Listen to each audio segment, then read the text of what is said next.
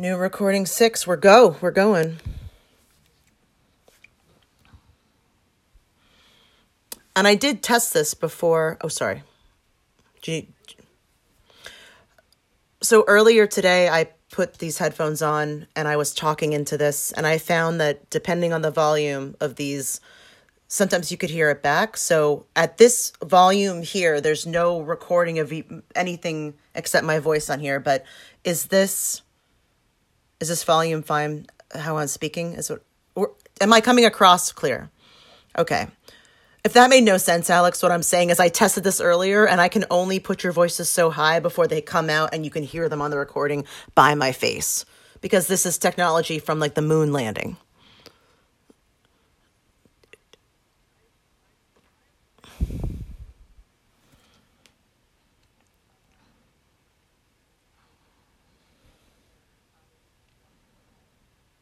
It comes through. What I'm saying is I tested this and this worked without you hearing this on this. What I'm saying is I'm hoping avoiding. I didn't need to bring up any of this. I was just, I'm ready to start.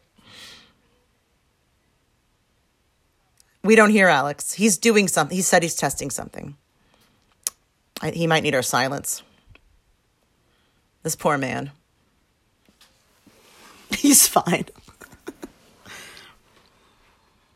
All right. I'm so pleased that we solved this issue. There's sunlight there.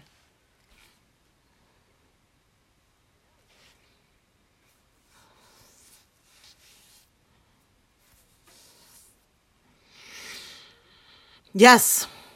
Did you hear us, or was I just talking to you and you were...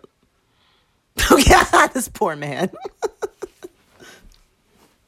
I'm good to go. I'm recording. I've been recording for 2 minutes and 4 seconds.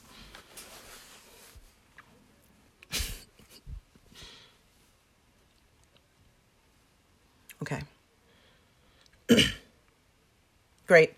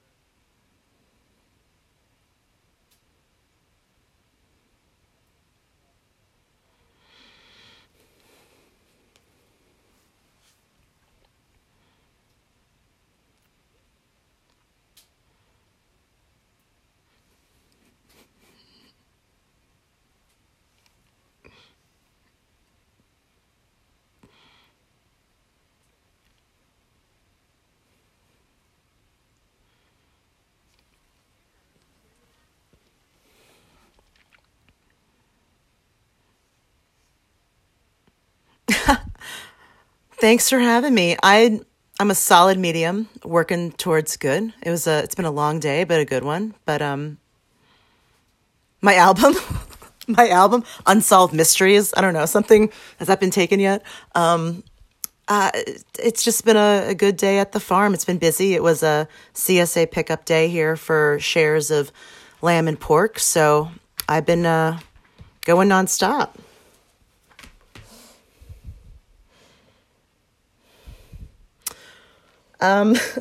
There's one within a 2-inch radius of me at this exact moment, my dog, but I think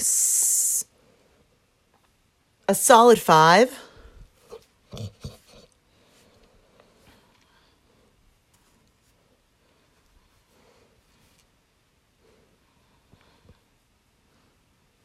Oh, shucks.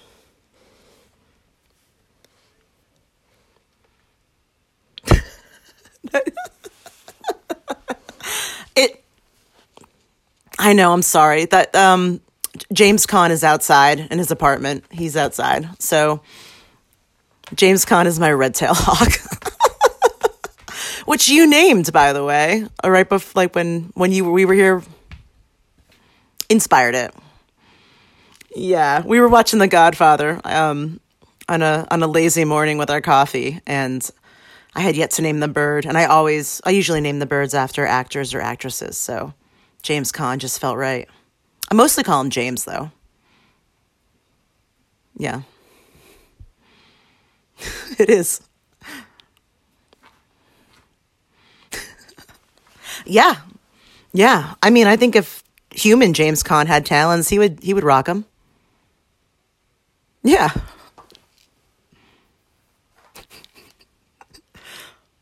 Dare to dream. Yeah.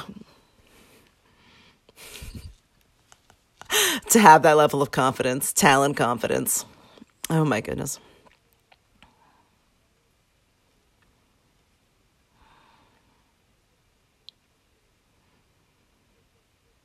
Oh, hi everybody. I am an author and a writer and a farmer, and I've been doing that for a little over a decade here in upstate New York.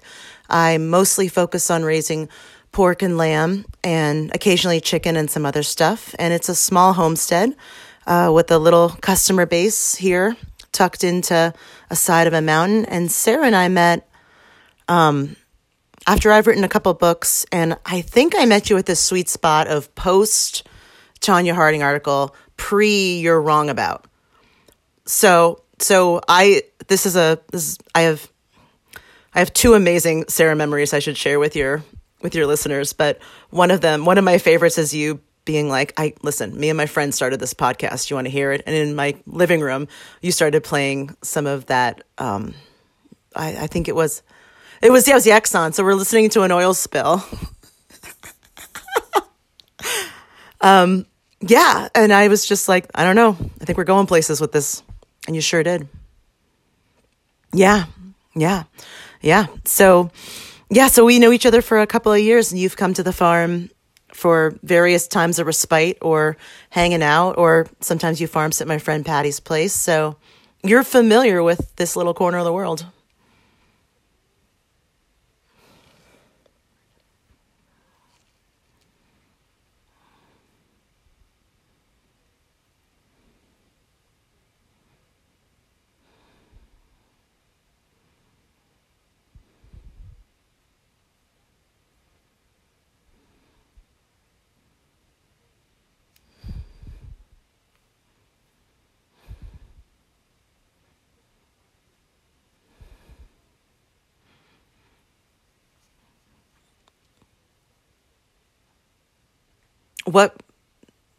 There's not much better to strive for. But yeah, there's a lot of multi-species systems going on around here. Keeps things interesting. Yeah.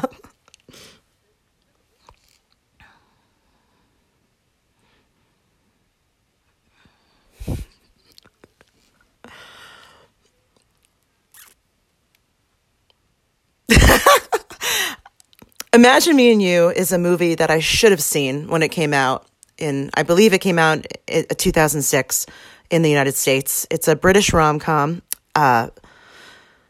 Boy, this movie is definitely the like hot slice of apple pie with like grocery store vanilla melting on top of it of rom-coms. There's nothing incredibly deep or like earth-shattering other than the fact that it was written for, I believe the original script was for a heterosexual couple.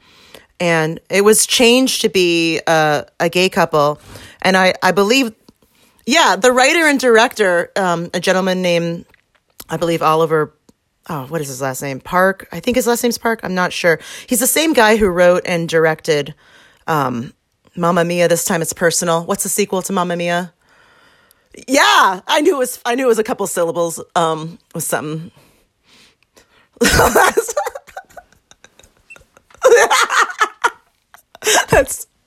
I would buy that t-shirt. Just Meryl Streep's going into the water with her one thumb. Yeah, great. Yeah, my goodness. Yeah, yeah, yeah. Yeah. I fell in love with this movie, and the reason was I wish I had seen it at that time in my life. I wish I saw it right out of college. I was like just set loose in the world. I had graduated with a design degree. I was working for a television network. I was really excited to be a part of like the grown up world. And had I seen Imagine Me and You, it could have like saved me 15 years. like it would have helped me come out a lot sooner. I'm one of those women who've come out later in life, and I came out like publicly in my like mid 30s. So I got to yeah. Yeah, it's a thing. Yeah, it's like people are realizing they can order off the in-flight menu. But it's just been a delightful experience watching these movies I wish I experienced in my actual young adulthood, going through the second adolescence of finally being able to have crushes and date the right people. And it's such a cozy fairy tale of a movie, the whole premise. And I'm such a sucker for anything involving true love. So I've watched this movie. It's probably been on in the background and been a part of my life for the past 7 years. I probably saw this movie 20 times. I probably sat down and watched the whole thing from beginning to end 4 of those 20 times. And it's just been, you know how some movies become that? They become like the background of your life. This is one that, yeah, it's, yeah, you got movies that just like, they become like, you know, the burdock to your wool sweater. They're just going to be there with you. They're holding on, you know?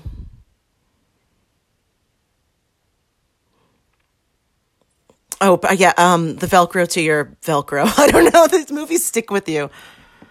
Yeah.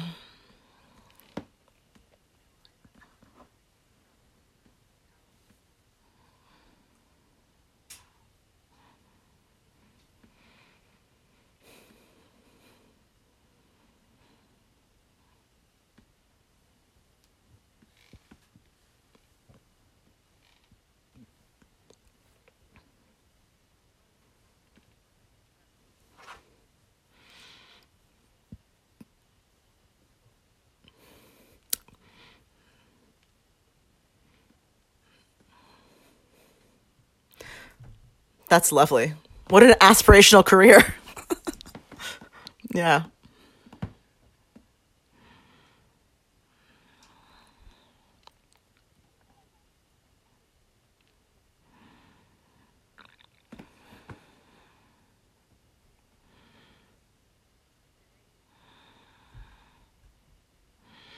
I know.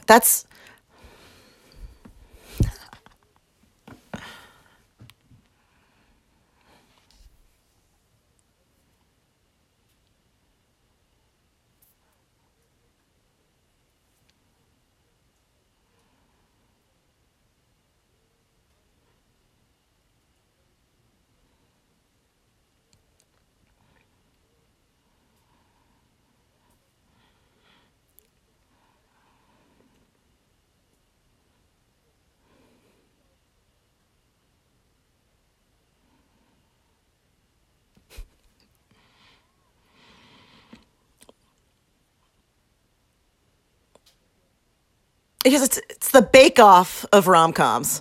It's like, it's, yeah, it's definitely, it's comforting. Yeah.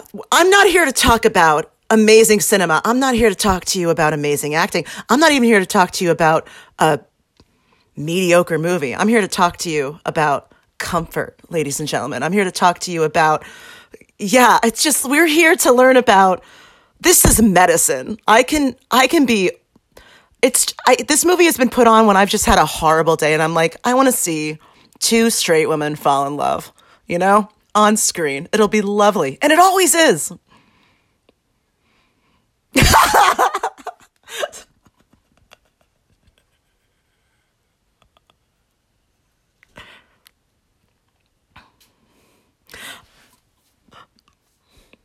See, I saw this post Game of Thrones. So you're right, but I saw it post Game of Thrones. So I'm like, oh my God, it's Cersei Lannister. Yes, the Lucy, who's the florist, played Cersei Lannister in Game of Thrones as a grown woman. Yeah. Yeah. Yeah, she's got some range. She can ruin inventory.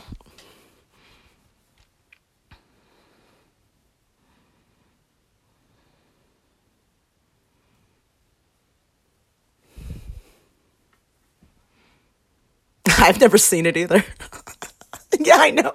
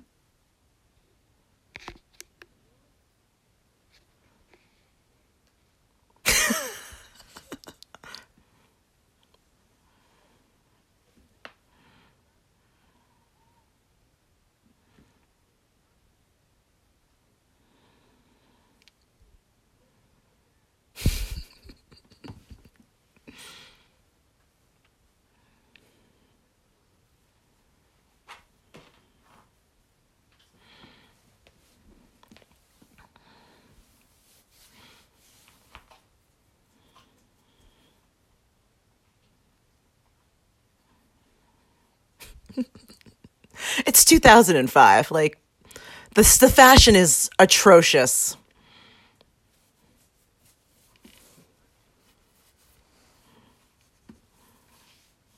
It's the hats. It's like those beanies with the brim. Remember that moment? Remember? Like,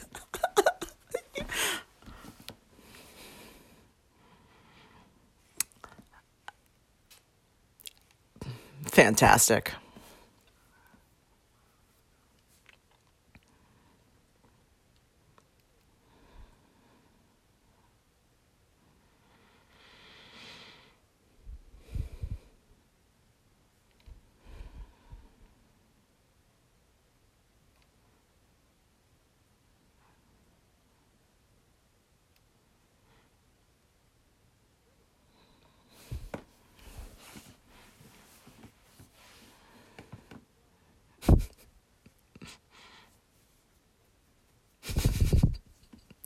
Do florists stick around weddings? Like, that's another thing. Like, like, can you ask your florist to get your wedding ring out of a punch bowl at your, like, will they be ready on standby?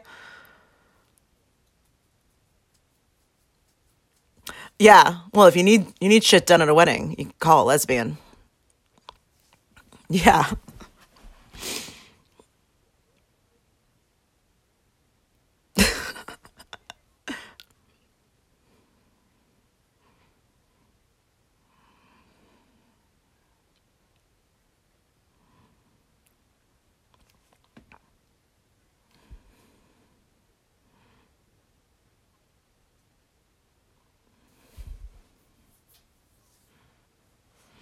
Are you talking about Cooper, like the dirtbag guy?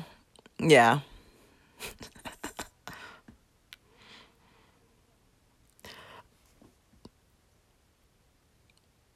Yeah. He's definitely I guess supposed to be like I always saw him as opposite of, like, Heck's character is supposed to be so wholesome, which is something I will give this movie credit for. It's so easy in a movie like this where someone's leaving a partner for someone else that it's easier on the whole audience if the partner they're leaving is a piece of shit. But it turns out he's just an overall nice guy with jam making dreams, you know?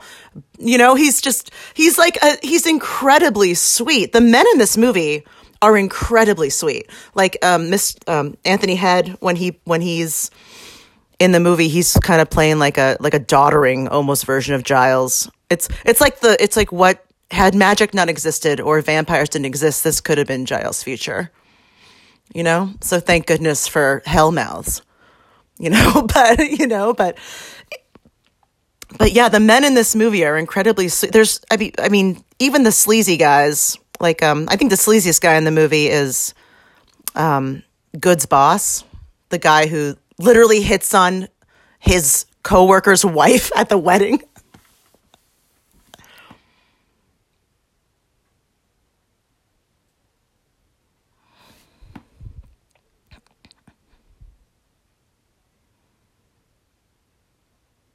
That's correct.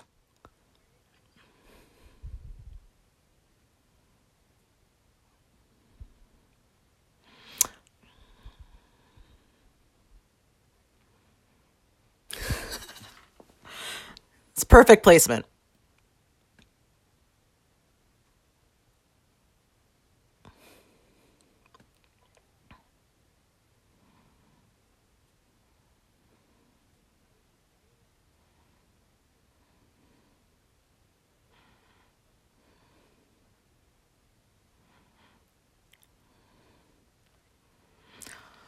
It could use editing.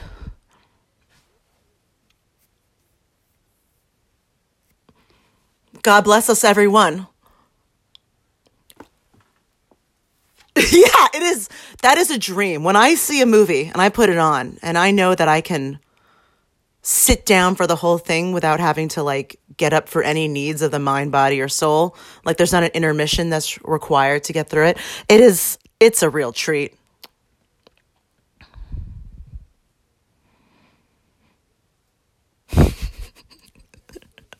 No, you're actually right.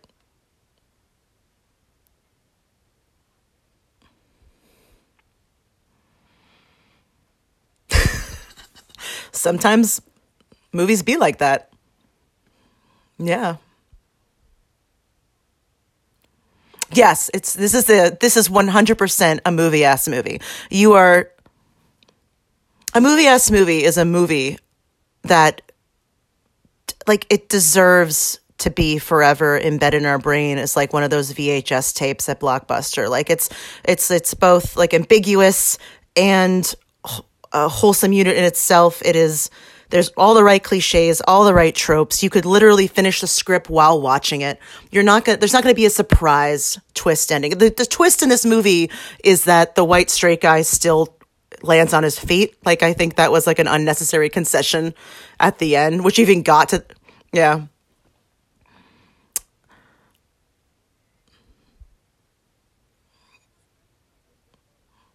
It felt weird. I'm happy. Yeah, it absolutely. It felt like,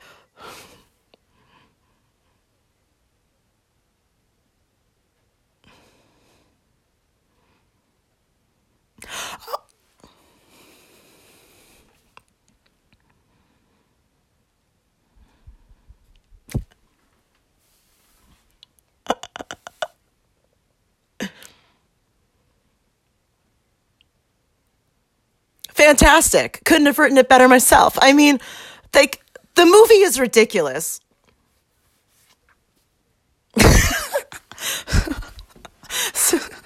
I That is face. Look at her. I felt like you were just talking about that scene where he like basically kisses her on the forehead and gives him his like, hair or his, you know what I'm saying?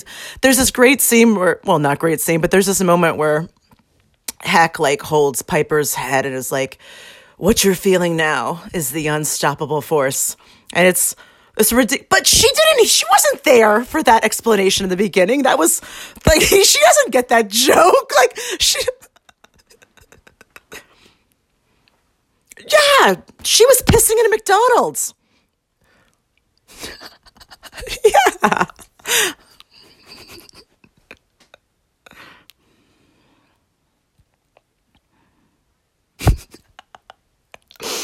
Yeah, that kid just wanders around and shows up in whatever scene is necessary. Like that child has the ability to teleport. It,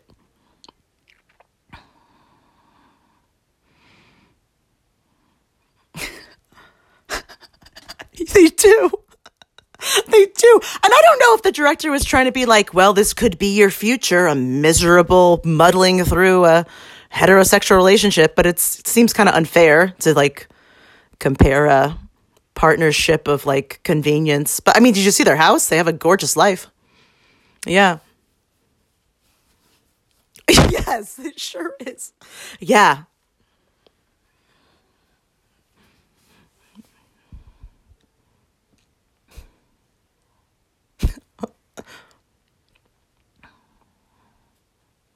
Rachel.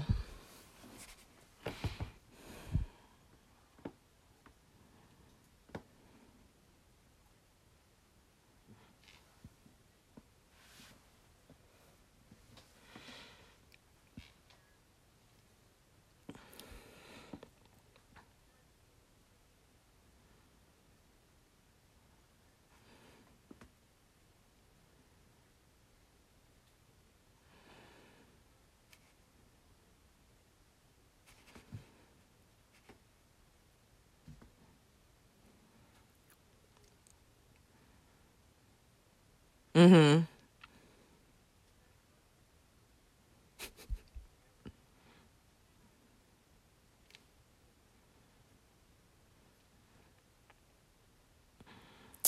Yeah, sure.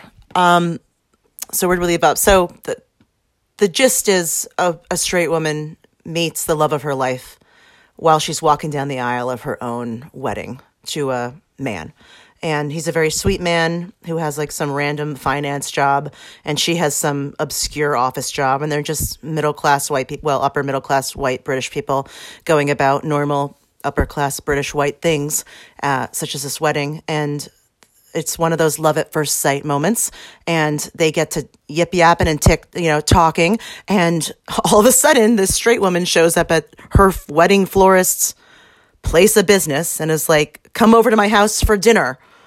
Well, and again, where you're at, they set up for this double date, not knowing, no one knows at this point that she is a lesbian, and she's invited to this dinner as this double date. This horrible meal is cooked, and then they'll speed this up. So anyway, this is the moment where they realize they have some sort of connection, and this like quote unquote, "Didn't you know I wanted to be best friends with her as soon as I saw her?" All this business, and then so on and so forth. They spend a lot of time flirting and going on these weird, borderline platonic, borderline flirty, then just flirty dates with like this out-of-pocket shit being done by a straight woman who is like asking her lesbian friend to put her arms around her and help with her vocal stylings. And I think at one point she leans in to make the first move at some point before like a car passes or something.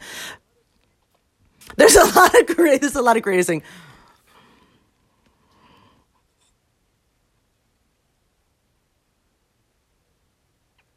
Yeah, there's a whole screaming scene. Yeah, well, there's just way to teach things, and sometimes hands-on is the best approach. But yeah, so they flirt and they hang out to the point where this is the most lesbian part of this movie. There's a scene where they just can't take it anymore, and the straight woman runs into the florist's place, and there's the inevitable argument / makeout scene, spoiler alert, followed by the husband of the straight woman coming. No, interrupt. I'm new at this. Yeah, painful. That's someone's wedding order. Like, you don't just have... yeah, like that's... Yeah. Yeah, so that's serious. I feel like if you're willing to crush a couple grand in inventory, yeah, yeah, yeah. No, that's it. And so they make out, and then at that point, we have half an hour left of the movie. We don't get that kiss until there's like practically, that's the beginning of Act 3, and that's correct. And there's the hemming and hawing of her having the convenience of basically like admitting to her husband she's in love with someone else while he's fake asleep on a couch. This movie goes out of its way to make sure the most uncomfortable parts of the story are basically like couched in the most like down pillow kind of like exposition and transitions. It's just like, oh, I was...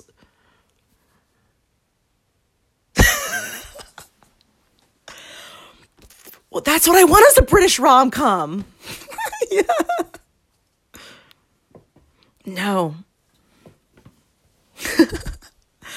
So yeah, so they fall in love, and the guy gets it, and there's a whole breakup scene over a birthday cake that's very uncomfortable in a fancy house, and then we get the like rush to the airport scene at the end because they after that whole. Yes, a little bit of that, where we get like the British family, all it's much like Notting Hill, where everyone gets in the car at the end to beat traffic and talk to the girl, and we get our that's where we get the namesake of the movie. Some random messenger is on a bike singing the 1967 Turtles hit "Imagine Me and You," which I did not know was by the Turtles until I looked this up. It's embarrassing who I thought that song was by. So you can yes, I thought it was by the Beatles. Because all like acid rock to me sounds like the same kind of holding hands. Yeah. I really did. So I looked it up today. I feel like people who love the Beatles.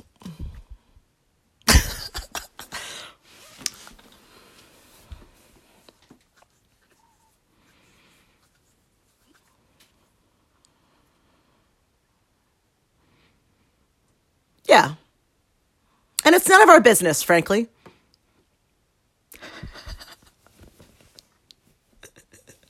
Yeah. I just learned that metal is called heavy metal because it's harder than rock. Like metal is harder than stone. I just learned that.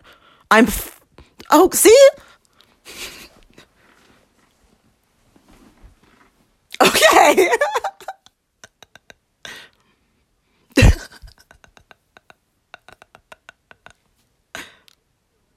I could be wrong. That's just something I saw on Reddit one day.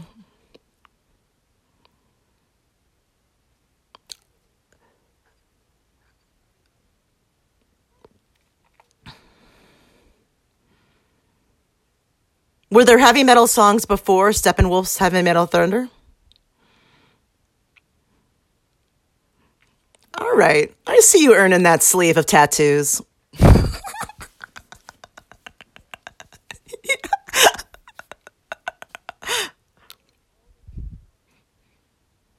Yeah, that's part of fun. We're learning about life together.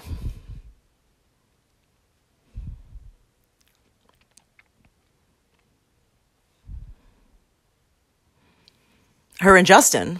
Is that what you're talking about? Yeah, the infamous.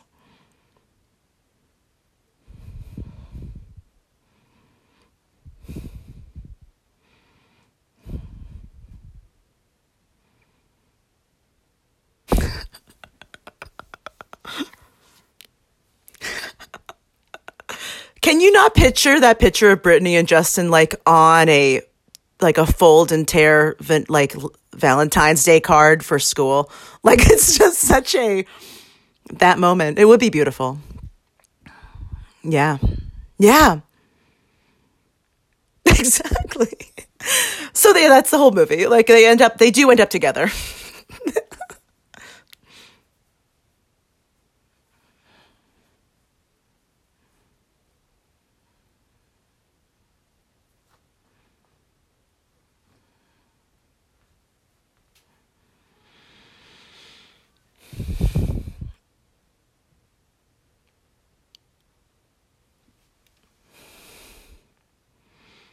She also doesn't pay. She just leaves. Doesn't she? Doesn't she hear? Wait, are you talking loose or Piper? Wait. All right, she stands up and screams. All right, let's hope so.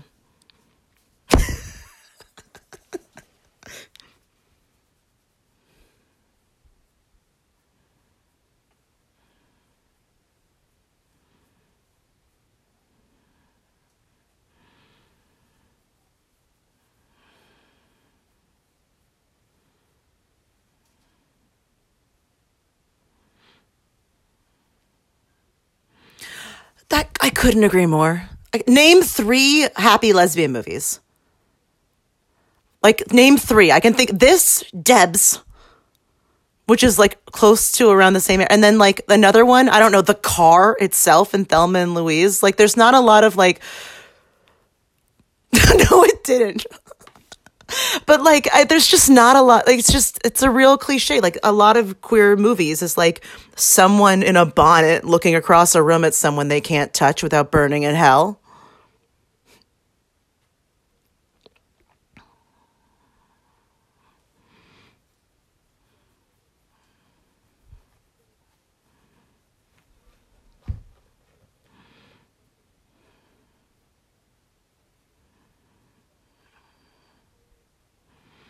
Hey,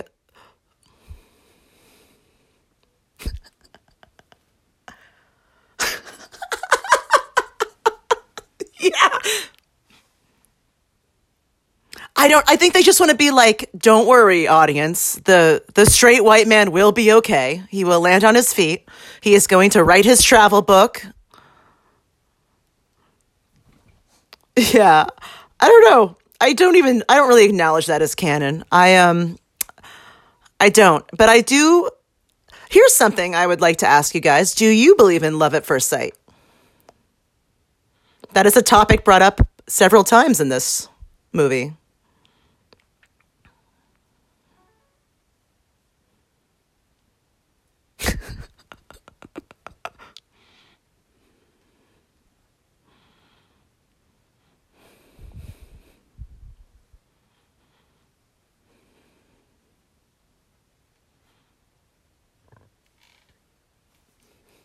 Yeah.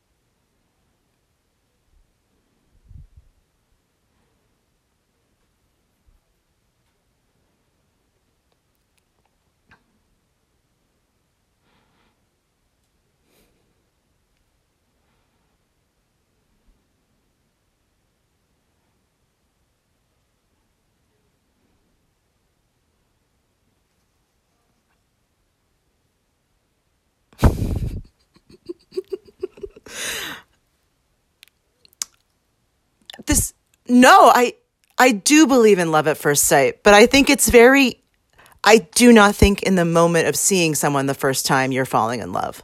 Not consciously. I think if you look at the person you love the most in the world, and I'm talking about like a romantic love, you can probably remember the first time you saw that person. Maybe the moment you are seeing them, it wasn't quote unquote love at first sight. But I think if you're like, if I think about the people in my past that I've been in love with, I can remember those first moments of seeing them and actually seeing them. So I think there's beauty to it. But I think that people confuse lust at first sight, infatuation at first sight, intrigue at first sight, regret at first sight, whatever. I think people can look for a lot of escapes and emotions in other people, but do listening to you, Alex, talk about like how much data are you get, like data, how are you getting from having like a glance at someone? And the question is either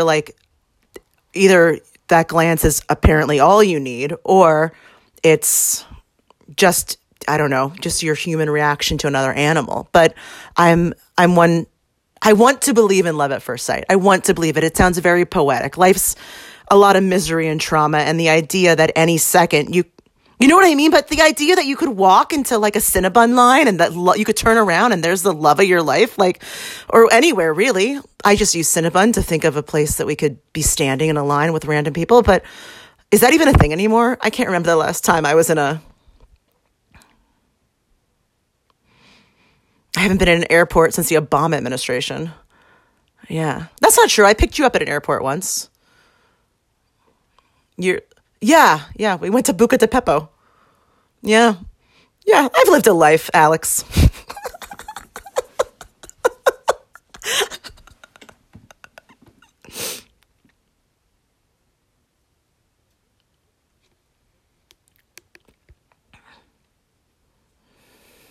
I think all this movie is saying, hey, lesbians, guess what we got for you?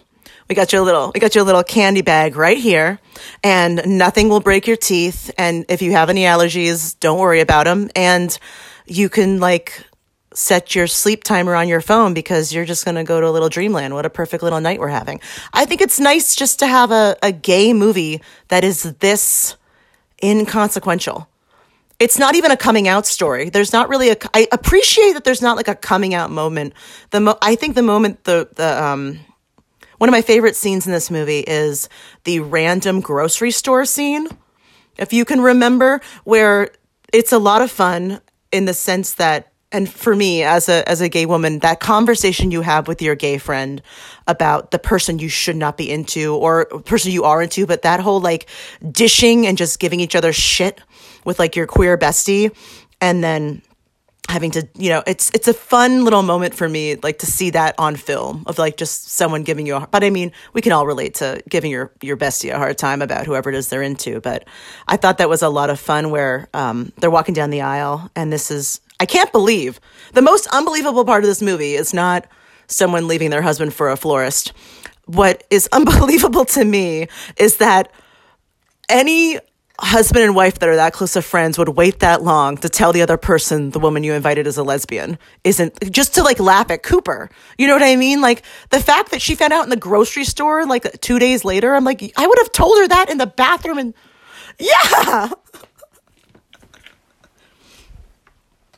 Yeah. Yeah. This is goss. This is hot goss.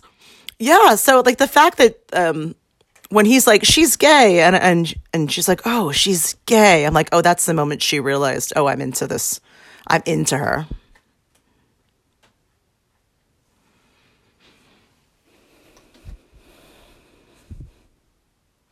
Yeah.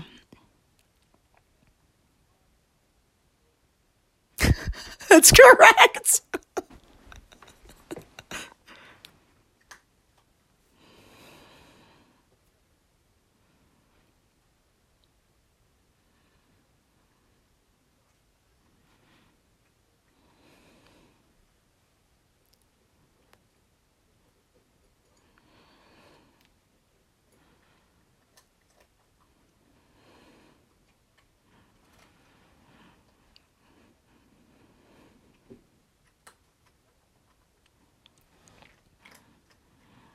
It seems like a red flag.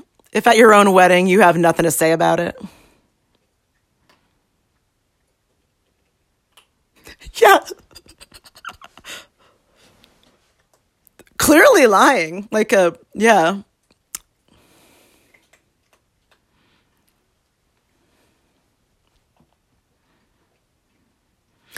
I don't know, because it was convenient for the plot, and because who doesn't want to see? I mean, I imagine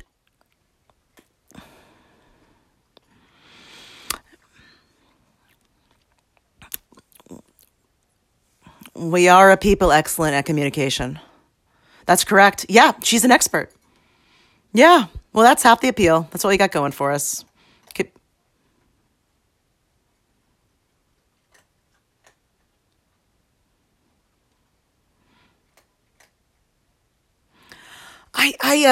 I'm one of those people who came out like later in life. It had like a kind of a traumatic, not traumatic. That's dramatic, but like it was my own coming out was really delayed by a stunted young adulthood, and I was just so terrified of being gay. It was, yeah. It's just I mean that's really the. I mean, I really do feel like a lot of queer stories are isolation stories. And I'm a woman that after college worked in the corporate world for a couple of years and then quit my job and ran away to a farm on the side of a mountain and took up a lot of what now just seems like a manic pile of obsessions, because I think I was so terrified of coming out that I learned how to harness and work with draft horses, and I learned how to milk dairy goats and make cheese, and I learned how to train. Yeah, I learned how to I was an archery instructor. I should have been giving a merit badge for these. Like, it was just, yeah, I got my falconry license. I mean, come on. And it's just, I know. I have seen clips of this movie and have never watched it. But exactly. Yeah. No, when I finally was there was a moment where the dam broke in the sense that once I accepted who I was like, oh, I have like 25 years of media to catch up on when I was because I used to purposely avoid any if this movie existed, I think my brain would have blacked it out. You know what I mean? Like I think I wouldn't even have computed it. So it's one of the I just avoid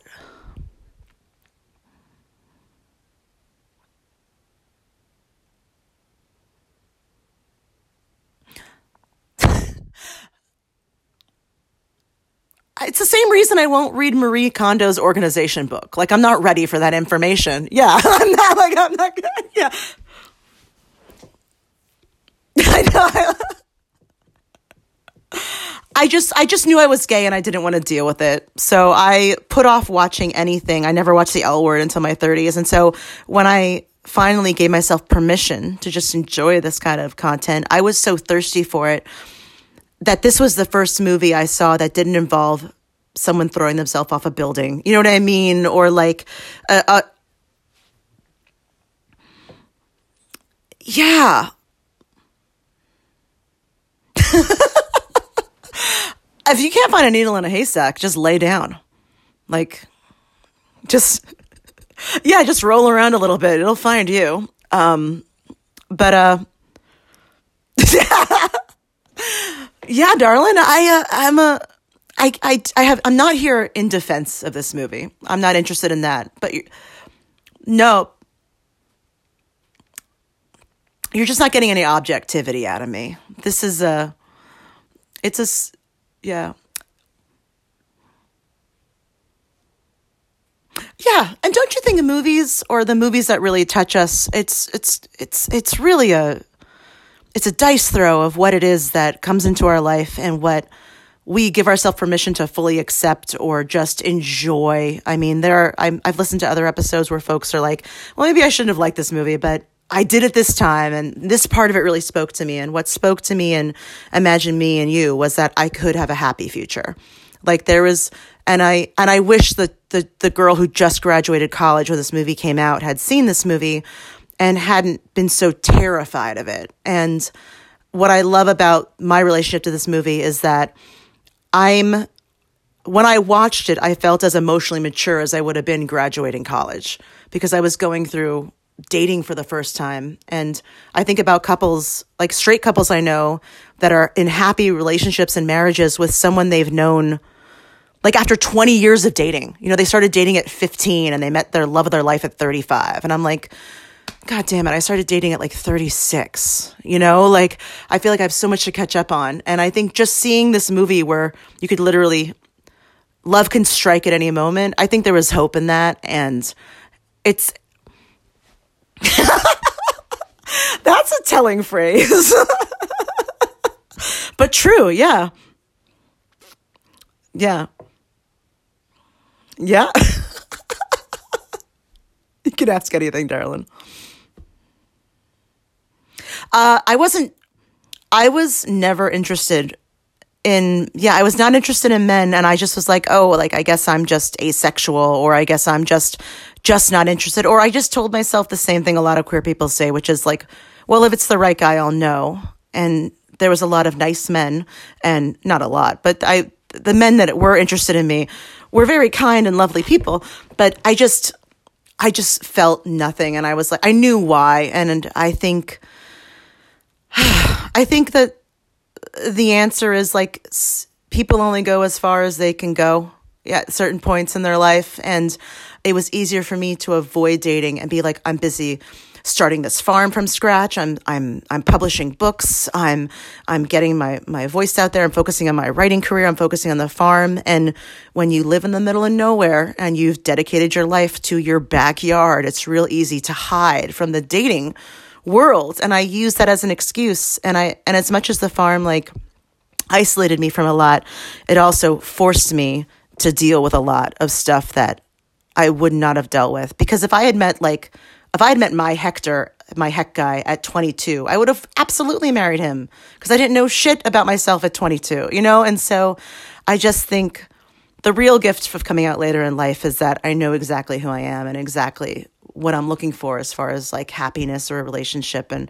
I I can be that person, that adult person, and watching this movie feels like watching a ditzy kid sister stumble around in the dark and like still end up on her feet, like kissing someone. So I'm like, it's just a sweet little part of my life. And I think when I put it on, it's like putting on the Gilmore Girls or like putting on the Lion King or something I've seen 1,000 times. Just, it becomes movies that we love, regardless how stupid they are. They become the backgrounds of our lives. They're like little anchor points. And the fact that this came out when I came out, this movie came into my life when I was coming out. So I feel like if I ever run into this director, I will have nothing to talk about involving Mamma Mia, but I could really ask him some questions about filming in London. Darling, I haven't. Are you pulling my leg?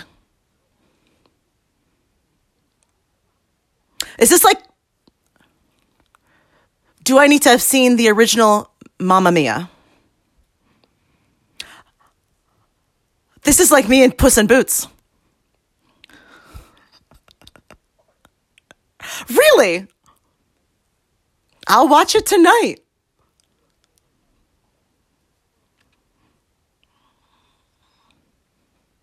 Is there a scene where Meryl Streep jumps in the pool in a lake or something? Or is that the first one? All right, that's that. You now know everything I know about that movie.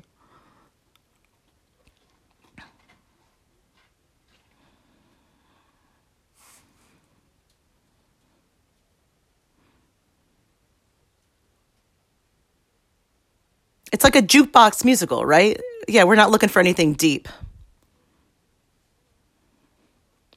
So how interesting that that was the same writer and director as this movie, and it's your favorite movie. One of your favorite movies. Yeah, so that guy had to cook for 12 years.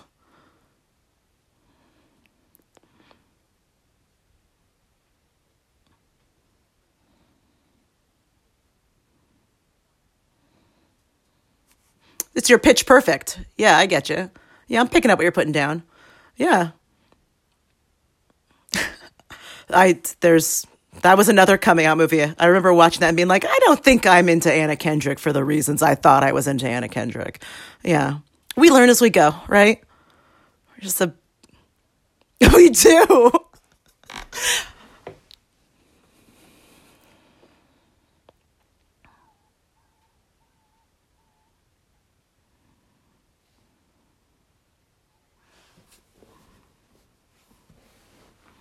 Yes. Very confusing.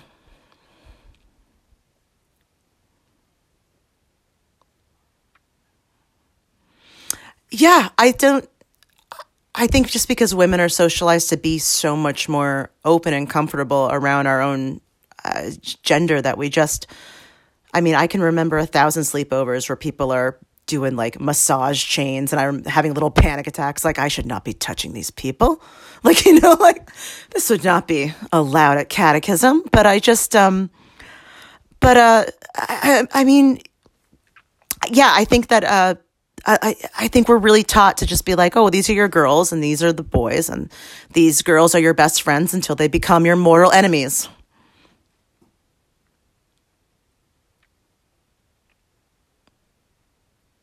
Yeah, I fell for it. I was very confused. But eventually I think if you slog it out long enough, you figure it out. Or you die. Either way it ends. Yeah, I should work at Hallmark.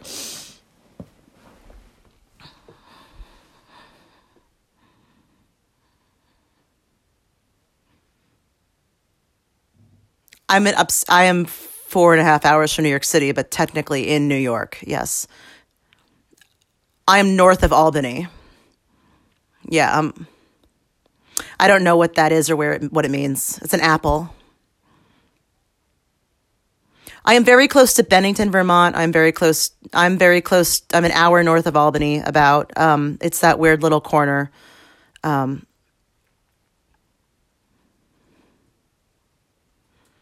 oh, this is just a house without overhead lighting. Oh, right here? Yeah, right here in my heart? Yeah. Yeah. Well, our family's from like Transylvania.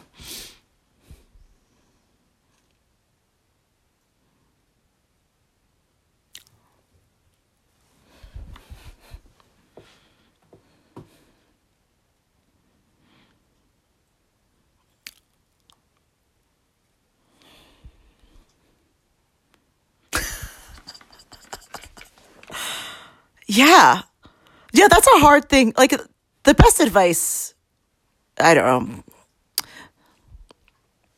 Yeah, save yourself some time.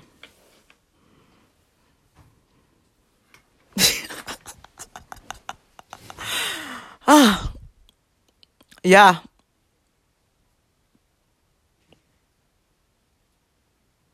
Fantastic. They're there. They're hungry for it. They can't wait. You should write a letter. Give people some advice.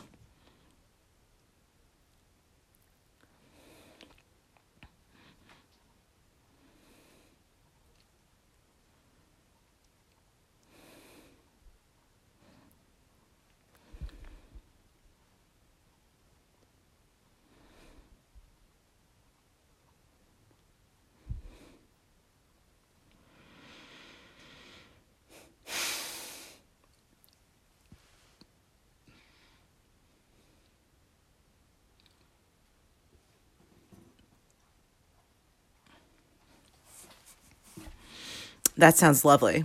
Yeah, someone needs to hear that. Someone in Bennington really needs to hear that right now.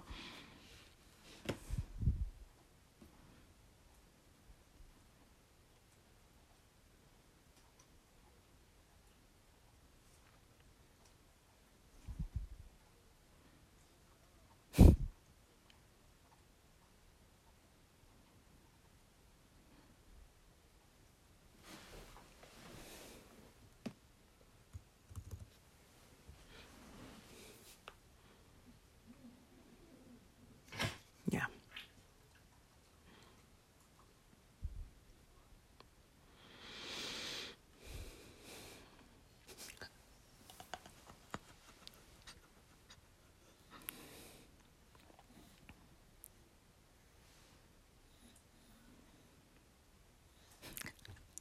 Good for you.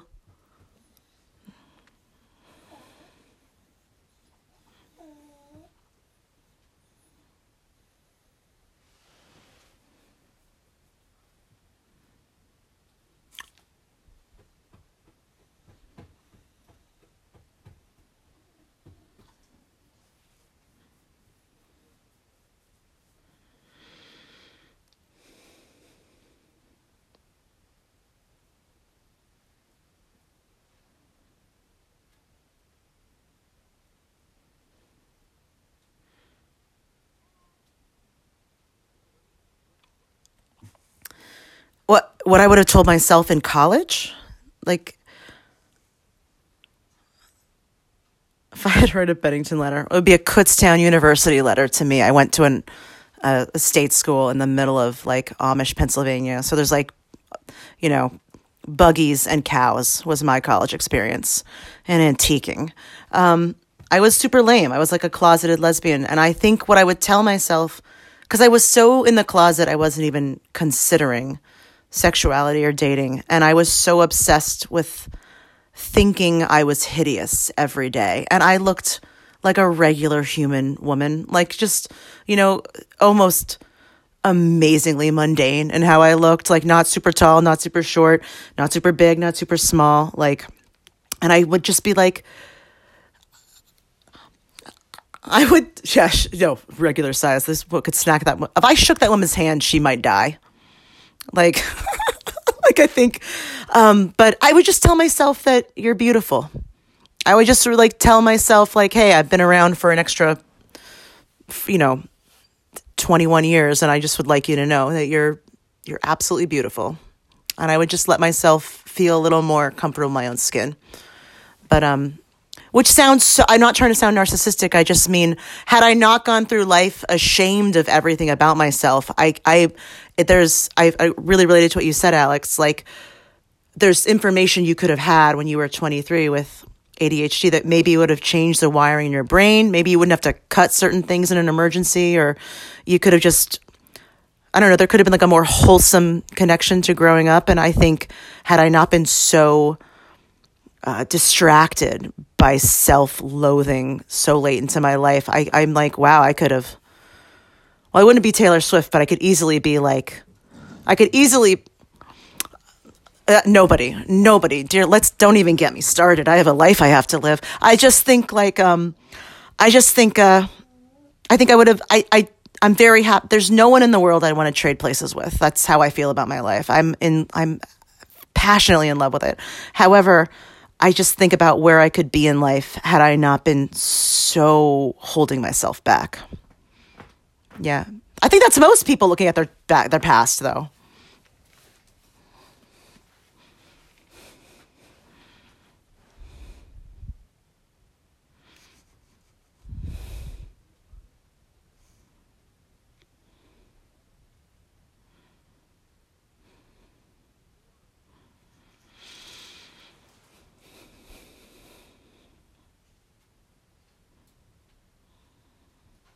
Yeah.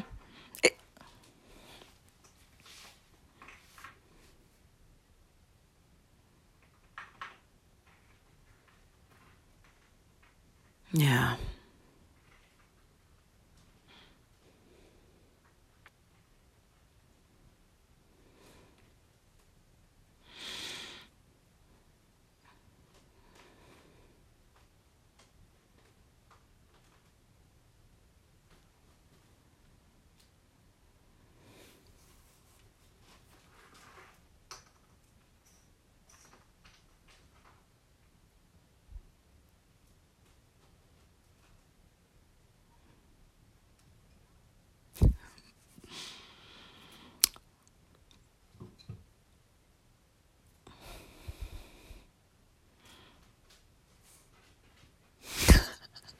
What a sweetheart. I knew he had it in him. Can you imagine?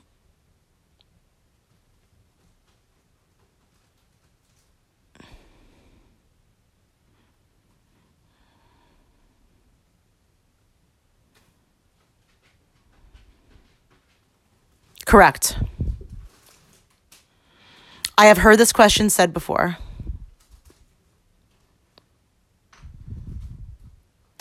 The daddy of this movie. I mean, Lucy's the daddy of this movie. She walks into frame and takes over an entire marriage and still keeps her flower business. I mean, but like she's the daddy. But I think the most like fatherly figure, like as far as in that sense, is I would give it to Giles that he does that speech where he, like basically his daughter just comes out and ruins a wedding. I assume that they had paid for that looked huge and exciting with a tent and a DJ. And so I assume, and a punch bowl. So I assume when he sat down and like was like, if my shitty wife ever found anyone she actually loved, I'd let her go. You know, that I'm paraphrasing, but that's the speech. And I was like, well, he's basically saying go out there and we love you no matter what, and go get your girl. And that could actually be the moment in the movie I'm the most touched by, not even the relationship. The fact that her family is just like, yeah, okay, this is new information, but we're going to help you. We're going to redo Notting Hill. Let's get going. When did Notting Hill come out? Did Notting Hill rip off this movie? 98 or something. Yeah, absolutely not. If anyone heard that, strike it from your mind and record.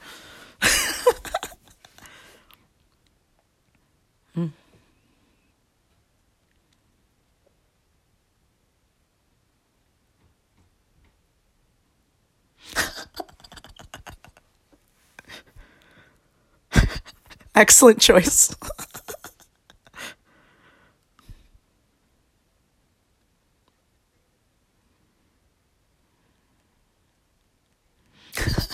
That's great.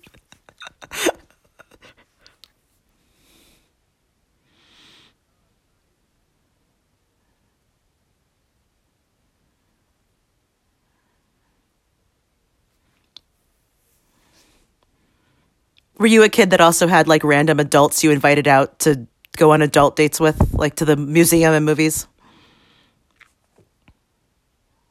Yeah.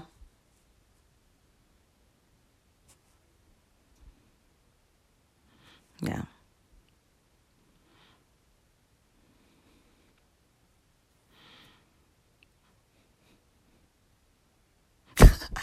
Kids are a beat scene, man. You're better off.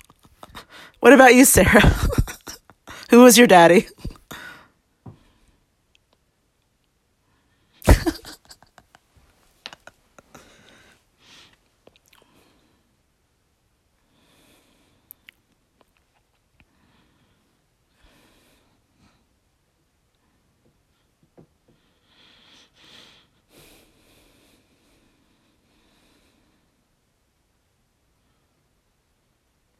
Yeah.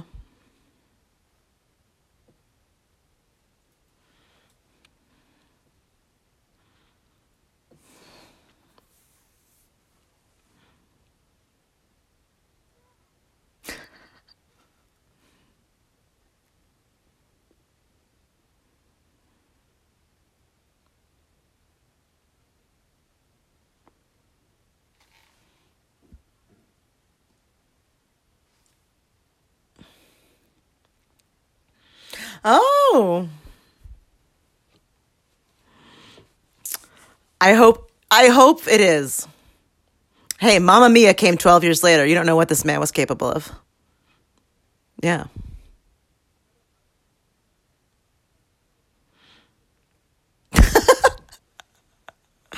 Well, thank you for having me. Yeah, I if you're interested in reading the musings of a lesbian who came out later in life and homesteading, farming, falconry, and fishing, I've been building up a Substack. It's Cold Antler Farm is the name of it. That's also the name of my farm, and it's pretty active and keeping me busy. And we're slowly building it up. But yeah, it's mostly topics of yeah, later in life, kind of like finding love. And I just appreciate you guys having me on here to talk about this silly movie.